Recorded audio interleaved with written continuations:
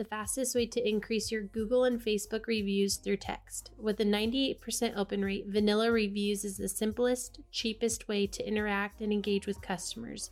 Visit us at vanillagood.com for more information. Hey everybody, my name's Sam Taggart, and today's podcast we are actually going to be discovering product innovation and entrepreneurship. And there's so many people out there that have this idea, or they're like, I want to be an entrepreneur, I want to have a product and start selling this product, and they don't really know how to get it off the ground. They don't know if it's going to work. They're nervous. And so today I have a very special guest, Paul Taggart, who is a serial entrepreneur. He has built and scaled many, many successful businesses. He's gone through the entrepreneurial roller coaster of losing money, making money, losing money, making money. And I know this from personal experience because he happens to be my dad. And it's an honor. I've seen it firsthand. I've watched us go from living in mansions to living in condos, and I was the byproduct of this. So it's a very, very honor to have Paul Taggart here as a guest on the show. And, you know, today we're going to be really asking, what is that entrepreneurial journey, and what is it going to take a product from an idea to an actual revenue generating thing? So some of his big successes have been one of the co-founders of OGO. It's a bag company a lot of us are familiar with. And PMD, it's a microdermabrasion tool that everybody is, you know, it's a tool that a lot of skincare customers and companies and people and consumers use. Features on Shop NBC, Extra, massive companies he's built, and he's done a lot in the land development and real estate market. So all sorts of different, you know, avenues of creating this scalable system of what we're going to be talking about today. So excited to have you on the show, Paul. Yeah, thanks. Good to be here. Yeah. So most people ask, well, where do you begin? Where do you start? And my advice to people would be, ask the right questions. And there's a lot of questions you could ask. For example, number one question in my mind is, who's going to buy this? And why? Why would they want it? I've got this great idea. It's better than a smartphone, but who's going to buy it? What's your target market? You know, you got to ask that question. And we've got a list of a lot of questions that we'll post on the screen that you might want to take a screenshot of or look at. But, you know, does it need to be demonstrated? Does anybody know about this? We're going to talk to you today about 3 products that no one's ever heard of. They have no clue what it is, and they need to be demonstrated. Well, how do you do that? How do you demonstrate it? And who does it for you? You know, how much will the customer pay? You know, you think it's worth X. You know, I could sell this for $180, but will they really buy it for $180? You know, that's a great question. Yeah, I think a lot of them is like, you know, you have third-party validation on there. It's like, can you get third-party validation? You can get, you know, how are you going to test it and when? You know, is it consumable? Is it a repeat buy? Right. Is it something? Is it like soap or a razor blade where you have to keep buying them? You know, so it's like a lot of people fail to ask and map out. They've got like this product, you know, can it be ripped off? Can it be patented? Exactly. Can it be something that, you know, we own the rights and then resell as a wholesale option, right? Or is it something we're just going to have to go straight retail? You know what I mean? Yeah, one of the questions we always ask is, can I get an unfair advantage? There are certain ways you can get an unfair advantage. One of them is a patent. Can we get patent protected? And do we have the money to protect it, to protect the patent? Because if you get sued, it's very expensive. Or if you have to sue somebody, it's very expensive. You know, do I have better distribution? Have I got better management? Do I have more money? Can I be the first into the marketplace? You know, what is it that you have in the very, very competitive world that's going to help you have a leg up? You know, ask those questions. You got to ask those questions. You know, how good is your management?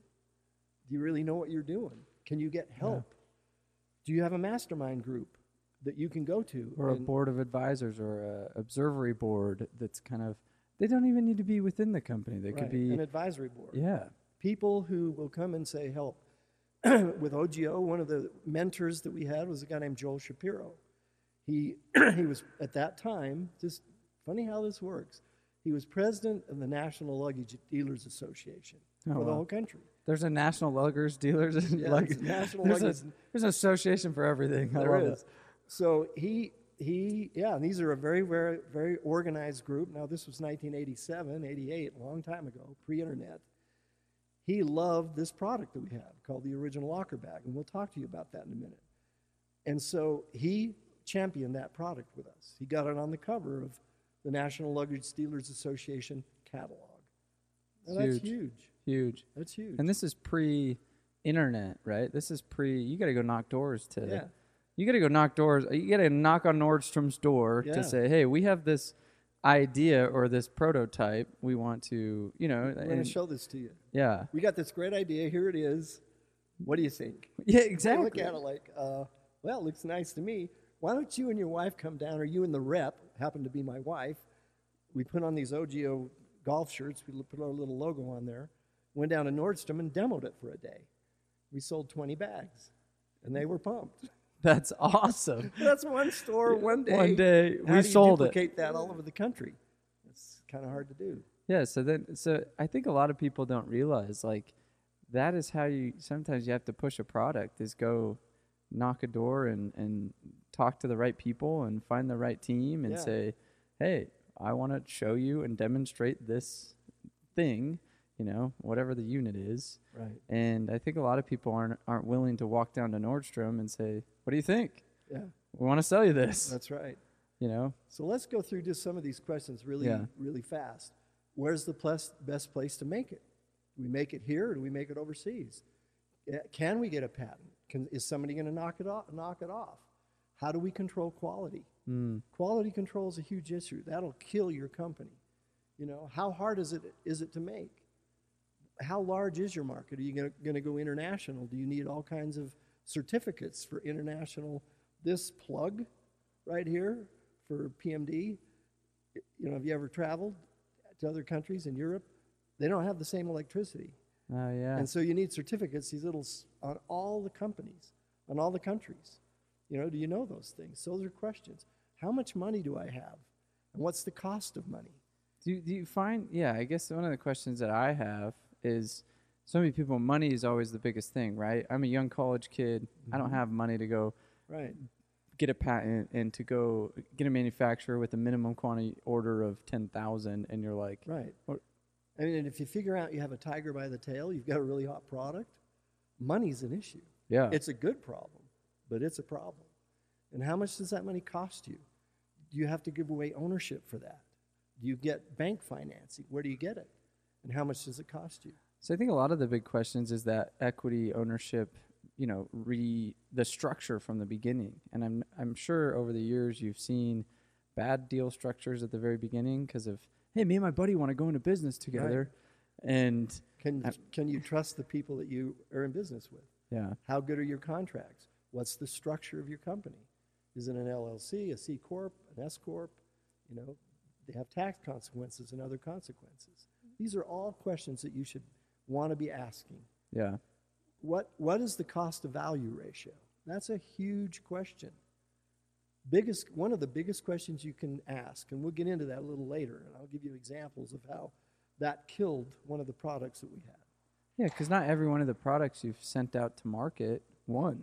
No. And I think that's what I think a lot of people realize. Like, let's go to my high school days.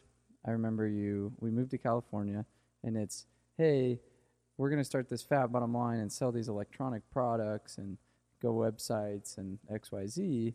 And you got a lot of money raised. You brought the money. Yeah, and I put in a lot of money.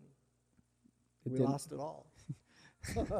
It was a very, very important learning experience, very expensive education.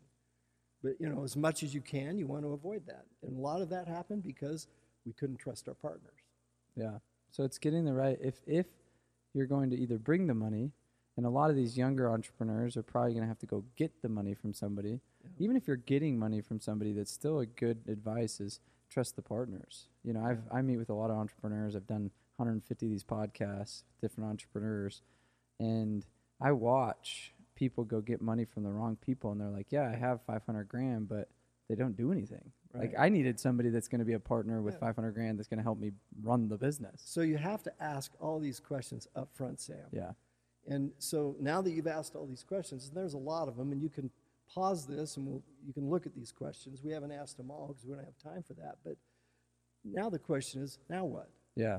You've decided, okay, got a product, We're going to go ahead, we're going to start making it. Okay?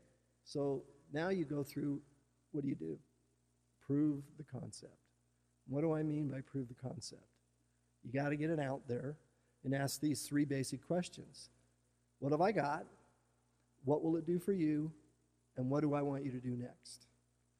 Who's going to give you third-party validation, not your opinions, but the opinions of the public, the general public, or the influencers in that market to say, does this work? How well does it work? Do I like it? And will I buy it? And how much will I pay? Yeah. Because there's always the hope.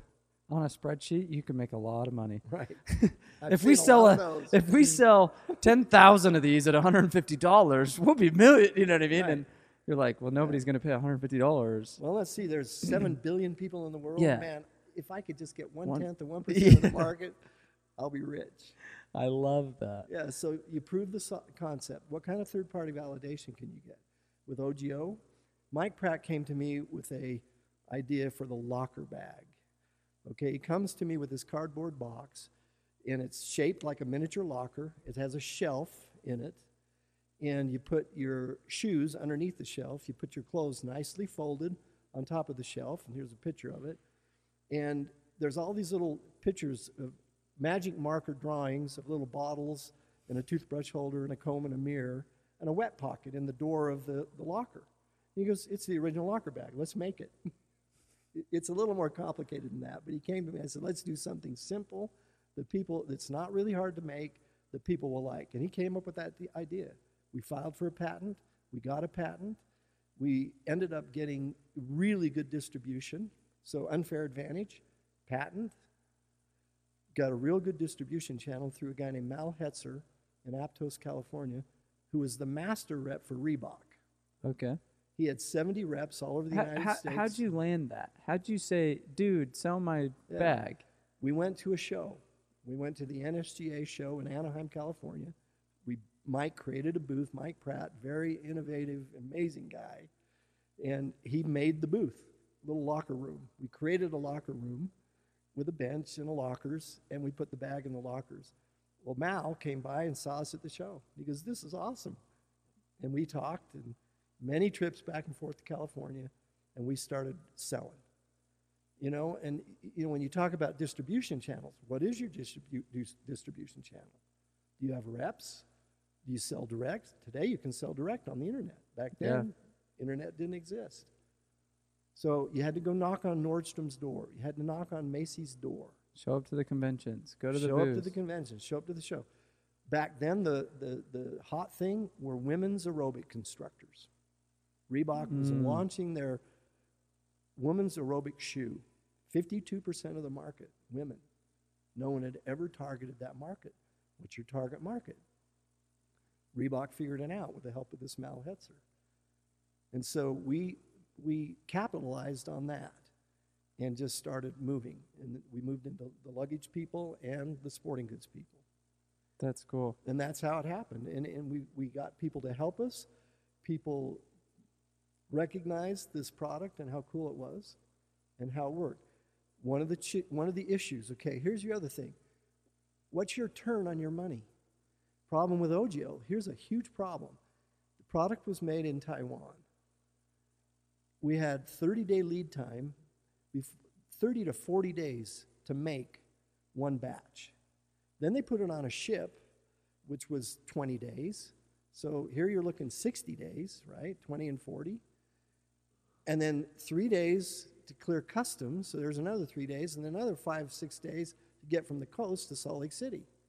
So now you're in this, 70 days? Yeah, 70 days. Now you have to ship it to Nordstrom or Macy's. So you have to be almost like a forecasting wizard. Yeah. To say, we've got to order our next batch now, even though we haven't even sold the last freaking batch. Well, and then when do you get your money? Your money, this was all on letter of credit. So you had to post a letter of credit. It was like you spent your money. We didn't have much. And then wait almost 5 months before Nordstrom on a net 30, and they normally don't pay on time, net 45, you get your money. So Scary. your sales are skyrocketing, but you don't have inventory because you don't have enough money to keep ordering product. Oh, we're running that with Eleanor and Co. right now. We have this baby romper that we get from Taiwan, and now we just moved to Mexico, and it's like, Katie's like, we're gonna order more units, and I'm like, we haven't even sold the units you just ordered. It's like, geez, let's sell these. So as opposed to the internet now, you've got instant. You ship it, and as soon as you ship it, you get paid. I had to wait 5 to 6 months to get my money back so I could make another order. Yeah. Well, that's a problem. So those are questions you need to ask. Okay, so that worked, and we figured it out. We had to get an investor and get more money, and that was expensive because he took control of the company. Yeah. So if you could have gone back and done that over again, knowing that you needed the money, is there another way you would have got the money, or would have you just said, yeah, we had to get an investor, that's just how it is? Well, see, you're pioneering. You don't know. Yeah, that's what I'm saying. Now going back, doing it all over again. I would have planned way better and had money lined up from different sources before this happened. So you wouldn't have had to go give away your company. We were literally flying by the seat of our pants, and what I'm trying to tell you is don't do that. Yeah. Make plans. Ask these questions up front. Because you could have found other sources. Yeah. Like you could have had banks lined up. You could have had distribution credit lines that you could, right. You know what I mean? We were panicked. Yeah, you could have gone to Reebok. No, Reebok might have been like, hey, or Nordstrom. See, and then all of a sudden, here's another factor. When there's a demand and you can't supply it, you can't create or produce the supply, what's going to happen? Somebody else is going to do it for you. Yeah. Well, luckily, we had a patent, but we did have some people come in to knock us off, and they went to a different distribution channel. So, for example, Sam, if Costco or Walmart's going to sell your product, is Nordstrom and Macy's, are they going to sell it? No, you got to pick one. You got to get in bed with somebody. That's right. We had a decision to make. Do we go with what back then was Price Saver? It became Sam's Club. Sam's Club bought it out. We had to decide. Sam's Club ordered 10,000 units from us, and we said, what do? We're selling to Nordstrom and Macy's. If we sell to Sam's Club, they go away. Yeah. We decided to stay with Macy's and Nordstrom, but somebody else came with a knockoff and sold to Sam's Club or to Price Saver. Interesting. And they sold way more units than we did, made a potload of money off of our product. That's frustrating. Yeah. And that's just part of life. It's part of life. So then you get this other idea of the airlock, right, which is a bike pump slash like lock. You know, it's the pump and lock all in one. Right. And you're like, dude, we got this idea. Let's go make it. And it was patented. It had a great product. We did a lot of testing, went out into the marketplace, but we learned very quickly, and we'll just tell you the short cost to value ratio didn't work. It cost us $15 to make that. So if you make it for $15, what have you got to sell it for to make a profit and let the end user, the bike shop, sell it and make a profit? What do you think? I don't know. Yeah, I don't know. Well, probably we sell it for $30, they sell it for $60, right? We thought $49, $59. It was lean. Well, over a period of time, and we got this into Walmart, Shopko, Halfords in England with 450 stores. Great product. We had Greg LeMond, the 3-time Tour de France winner, #1 bike cyclist in the world, 1991 Sportsman of the Year in Sports Illustrated, endorsing the product, helping us. Yeah. That's third-party validation at a high level. But it needed to be demonstrated. People didn't know what it was. Yeah, they didn't realize. It's like, oh, it's a 2-in-1. And what we didn't know, and here's the catch on this, ladies and gentlemen, is the biking industry is a very fickle industry, and they don't have a lot of money. Most of them are hobbyists and just people. They weren't going to spend $50 for a bike lock and an air and a pump. They wouldn't. We found that we could sell it all day long for $19.95. $24. That didn't work. Killed us. Interesting. So cost to value ratio. What's my margin? What's the value of the product versus your cost to make it? What kind of margins do you have? That's a critical element in your evaluation process. So fast forward, you did years of land development, had big wins, big losses. Obviously, with the market crash in 2008, you did this fat bottom line, another crash, and then you're what, 55, sitting in 52, your 52, 50, no, probably 57. 50. Yeah, that's what I was gonna say. 57, sitting there, we lost all your money. Most people are sitting there like this is the entrepreneur. I remember he goes like this. He says, "Sam, you're an idiot. All you should do is go to GE, Apple, or Google, work your way up the ladder." And I remember this advice from Paul Taggart. But this isn't an emotional. This was a bad time. This is me in high school, right? I'm 17 when he's 57 or whatever. I'm this 17-year-old kid saying I'm going to start a business. He's like, "Sam, no.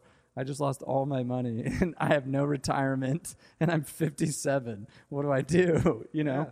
Yeah. And you know, a lot of people on this stage, this is what's so admirable about Paul Taggart is he gets back on the pony. You know, he worked years to get this patent to get PMD. It's a microdermabrasion tool, right. And he has one right here. Yeah, and this is a little tool. It's a Dremel tool. Like, it has a spinning disc here with suction that takes the dead skin off your body. So your face, for fine lines, wrinkles, age spots, you know, acne, scarring, that kind of stuff. It's a microdermabrasion tool for home use. And we were able to get this to the market, get it out there, and demonstrate it. Because again, nobody knows what this is. But the thing that changed everything for us was the internet. Yeah. OGO and that bike lock, no internet.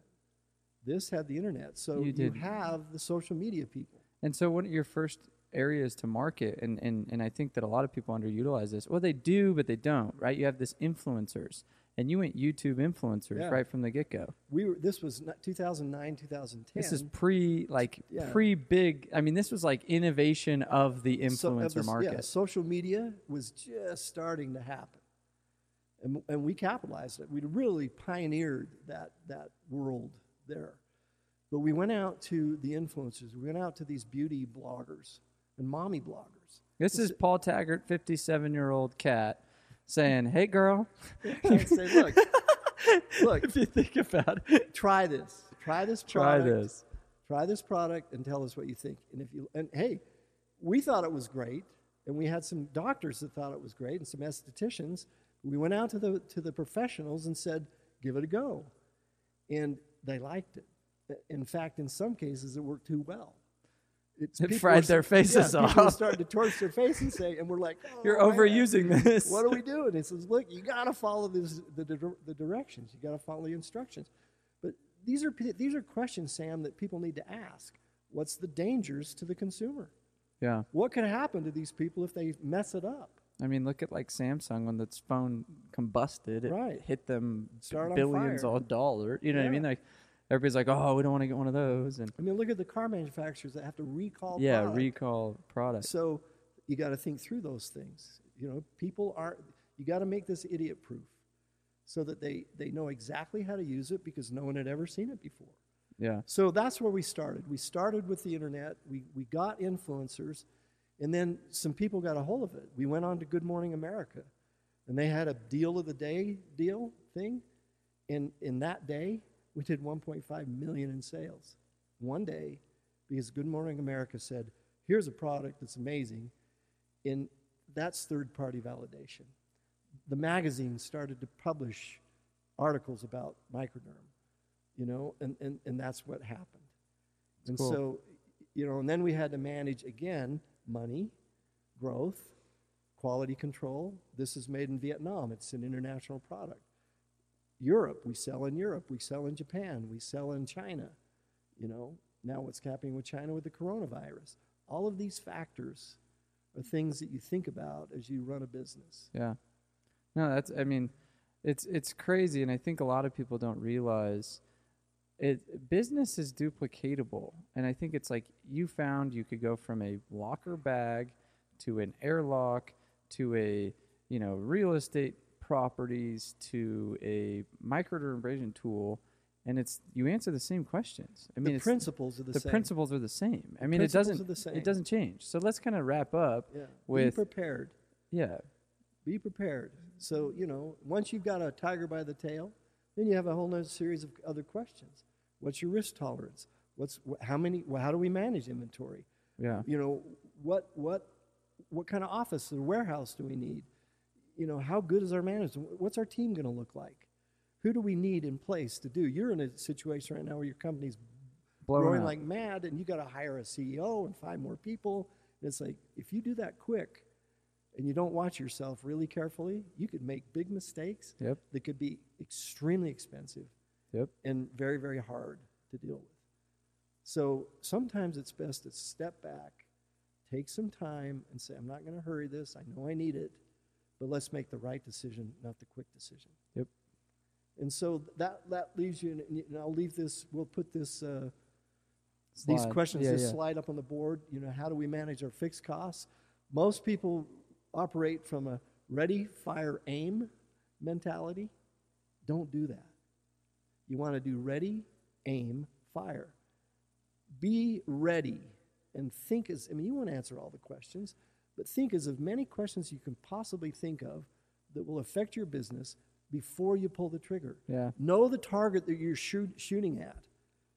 Have that aimed right at a good target where you know where you're going, you know where you're headed, because you've asked all the questions before you pull the trigger. So I appreciate you being on the show. This is awesome. I hope you enjoy this. Yeah, thank you.